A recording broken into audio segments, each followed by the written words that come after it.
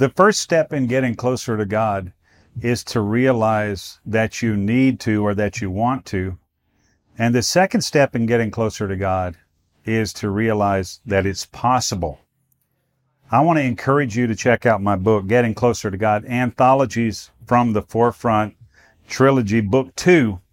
I think this will really be helpful to you in your pursuit of the Lord and help you understand what I learned over the first 30 plus years of my life as a believer, as a minister, and as a missionary in a lot of the countries of the earth. Check it out. Anthologies from the Forefront, Book 2, Getting Closer to God. It's on Amazon. Take your leadership to the next level. It's time for the Foundational Missions Leadership Moment with Scott McClelland of FX Missions. Hi, Scott McClelland here with your FX Missions Leadership Moment. Hey, thanks for joining us. And just a little housekeeping item here. We have some trouble on the audio on this track, and sorry for that. We felt like the subject was important enough that we go ahead and publish, but we do apologize in advance for any inconvenience that you have in hearing it. We've done our best to clean up the tracks. There was just some difficulty in the recording itself. Sorry about that. If you'd like to contact me or us, please do so at fxmissions.com. Thanks. Hi, Scott McClelland here with your FX Missions Leadership Moment. Thanks for jumping in with us. We are continuing on our subject of Christian masculinity in leadership, and we're joined by Tony Hedrick of ACCI and Oklahoma fame, and quite an artist and a lot of stuff there. Thanks for being here, Tony. All right. We were in the middle of our conversation. If for some reason you joined this podcast and you didn't hear the first one, I encourage you to pause here and go back. These should be self-contained, but I think you'll get a lot out of the first session on Christian masculinity and leadership. So check it out. Now, in our previous conversation, Tony, you brought up something about Muslim masculinity and how it's got an appeal to people, maybe particularly in Western Europe or England or that. That was a very interesting comment to me. And I think what you're saying there is that there's a framework, some published pillars, and this is the way Muslim masculinity works. And that I guess, to the rational mind is appealing. How do you see that? And how does that highlight the fact that we're running maybe short when it comes to having a clear concept and communication of Christian masculinity and leadership? From my perspective, I grew up in an era and time where we had kind of attitude, and you'll remember it. This is my house. The Bible says this is my house. I'm the head of this house, and you'll do what I say. Right. That was the idea of masculinity, that Christian men were the head of their household, and women are to be subservient, and they're to be under the thumb of the man. And we've thrown that away. Right. We understand that's not the way that looks. In fact, years ago, whether you agree or not, or whether people out there agree or not, I'm just going to tell you that down in Kentucky at Wilmore, I think their name was Simmons. They were a father and son who were theologians. That they took that and unpacked that whole idea about what it means to be the head of your house. For instance, they said God is the head of Christ, Christ is the head of the man is the head of the woman. Right. What they did was they said, well, the word head in that era back then, if we want to do the hermeneutic, back then, they didn't have the idea of head like a CEO. That wasn't the idea. The idea was like a headwater or a fountainhead. Okay. They were the source of, not the domination idea, right, but the source of. So it was God was the source of Christ. Christ was the source of the man, and the man was the source of the woman. He was to come underneath. And when we look at Jesus, Jesus took all the heat. Jesus was at the bottom. It was this leadership from the below, but not shirking leadership, not Gentile leadership. But this is what the guys didn't understand that followed him. They thought, oh, yeah, we're going to be leaders here. It's okay, Jesus. If you want to, you can sit on the main throne, but we want to be on each side, if possible. We can take a little chair. We don't have to have a big one. But Jesus just said, that's not what this looks like, boys. This is leadership, but it's bottom up. It's not top down. The church, though, has become, I think, weak in this area where men have now just completely abdicated their responsibility to lead in a servanthood way, to be strong males under authority and leading from that position of authority. But it's kind of a reactionary thing to the 1950s and 60s where there was this male-dominated machismo leadership. Right. And we've ended up, I think, in the churches here in America, we've ended up with the CEO-style leadership where you have these strong, charismatic figures, almost like little popes. I mean, I'm not going to get in trouble, but it's really true. Yeah. Where everybody just hangs on every word of these leaders, these very strong, charismatic megachurch leaders who talk down to and they just kind of hang on. But nobody knows how to do anything anymore. They're not able ministers of the new covenant. They don't understand how to do ministry. They just become observers rather than participants. So I think what appeals there in Europe, what has started to appeal, especially in England, to British youth, especially if they're disenfranchised, don't have good, strong father figures. The same is true in the American prisons, is this idea of this kind of domination of Islam, the male idea of Islamic leadership.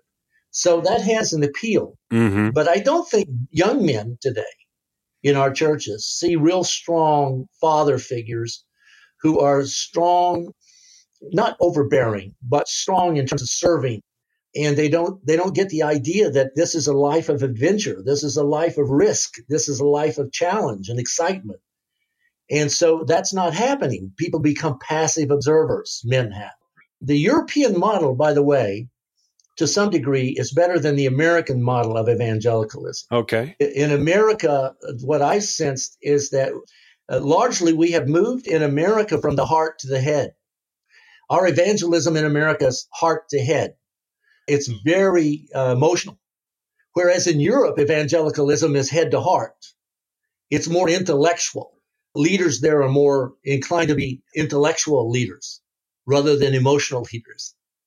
Whereas here it's been largely driven by the evangelical movements of the 1830s all the way through, the revivalist movements, where a lot of us passionate appeals largely to an effeminate mind, this emotional thing. And I don't want to get in trouble with women because obviously there's a lot of women who are thoughtful, for goodness sakes.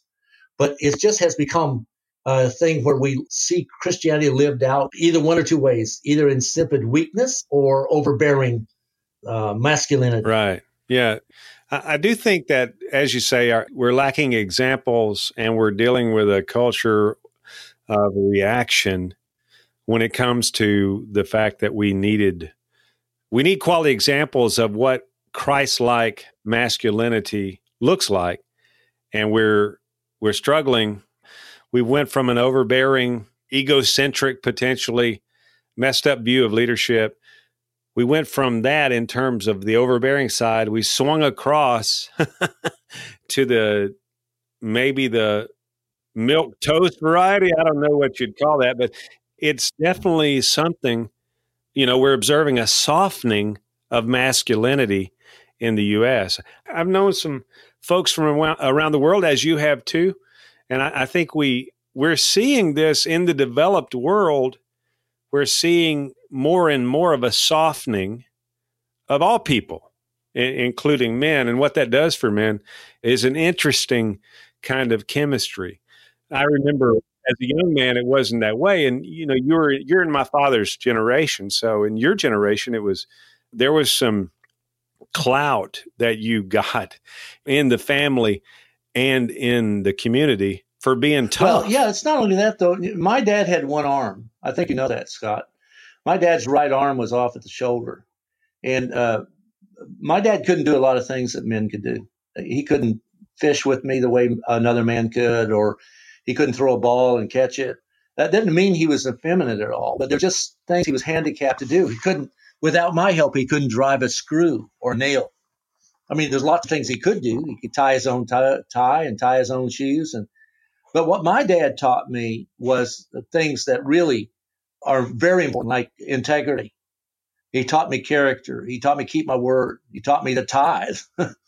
Yeah. My dad, every Saturday night, would write a tithe check, and with that one hand, fold that check in half and put it in the offering plate the next day, even if we didn't have very much. He taught me to stand up for what was right and to not allow people to bully other people. There were just so many good qualities that this man had that I'm thankful for, that it wasn't just nature, it was nurture. I mean, I didn't get this through my DNA. I got these qualities, these things from my dad's through nurture, through watching it modeled. Yeah. And our kids sit around, and our wives they want male leadership in the church. Women want male leadership in the church. Our wives want male leadership. Our sons and our daughters, they want good fathers who are willing to stand up and be counted for the things that matter, people of principle. And that's what we need to be modeling. But I think what happens is the church has become very much more in tune to singing songs and swaying to music and holding hands and that's all good stuff. I mean, I love the worship services and all that. But I think what men want and what boys aspire to is they like risk. They like people who go out and try things. And we end up not trying things very much. We end up just sitting in our pews and going home after church, and life goes on. But the word for adventure, the definition of adventure is risk with a purpose. Risk with a purpose. Risk with a purpose. And I'm just thinking that young people see us go to church and do all the churchy things, but we don't see our fathers risking for the gospel, taking chances. And I think that's what's missing. Wow. Are these men who want to try to extend the kingdom through trying things, taking on things that are bigger than they are. And I think men want that. Yeah. I think men prefer bungee jumping over singing choruses. And that's just my guess on it. Yeah. This is why, Scott, I think missions is so important, because this is a way for our men to bring their boys. I'm serious. My son-in-law has brought his boys to Guatemala 5 years in a row. They'd rather live in Guatemala than in America.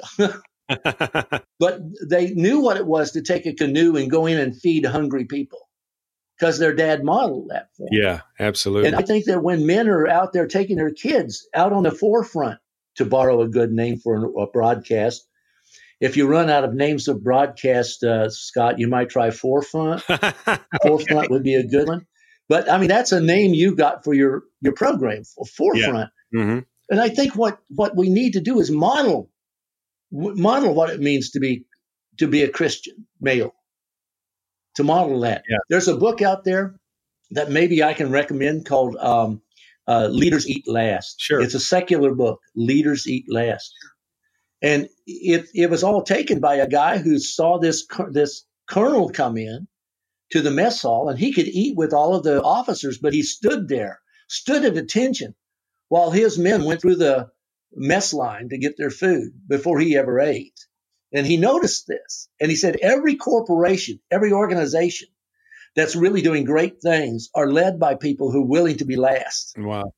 Who are willing to put themselves at the bottom to help others get to the top. My word.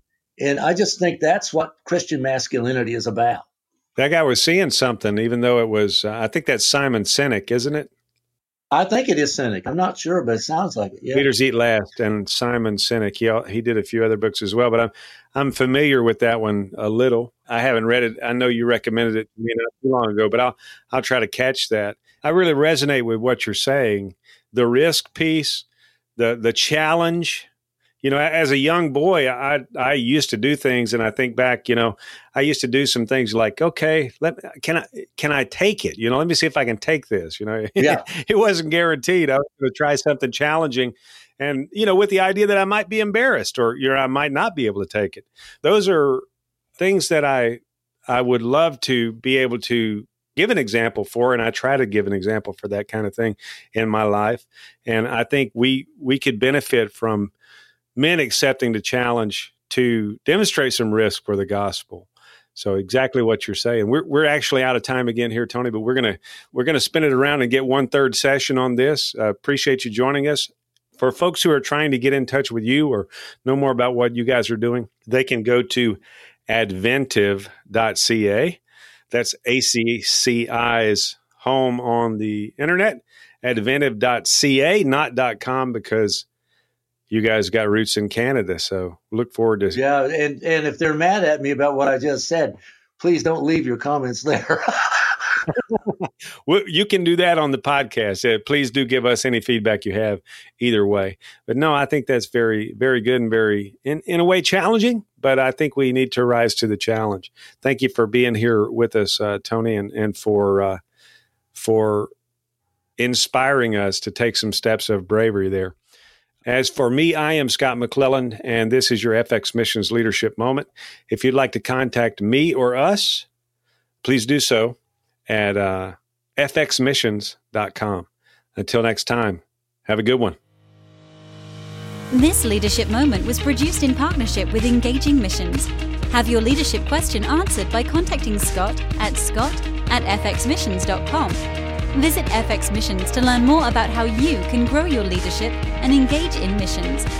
Visit engagingmissions.com for encouragement, insight, and resources from missionaries, ministry leaders, and church planters.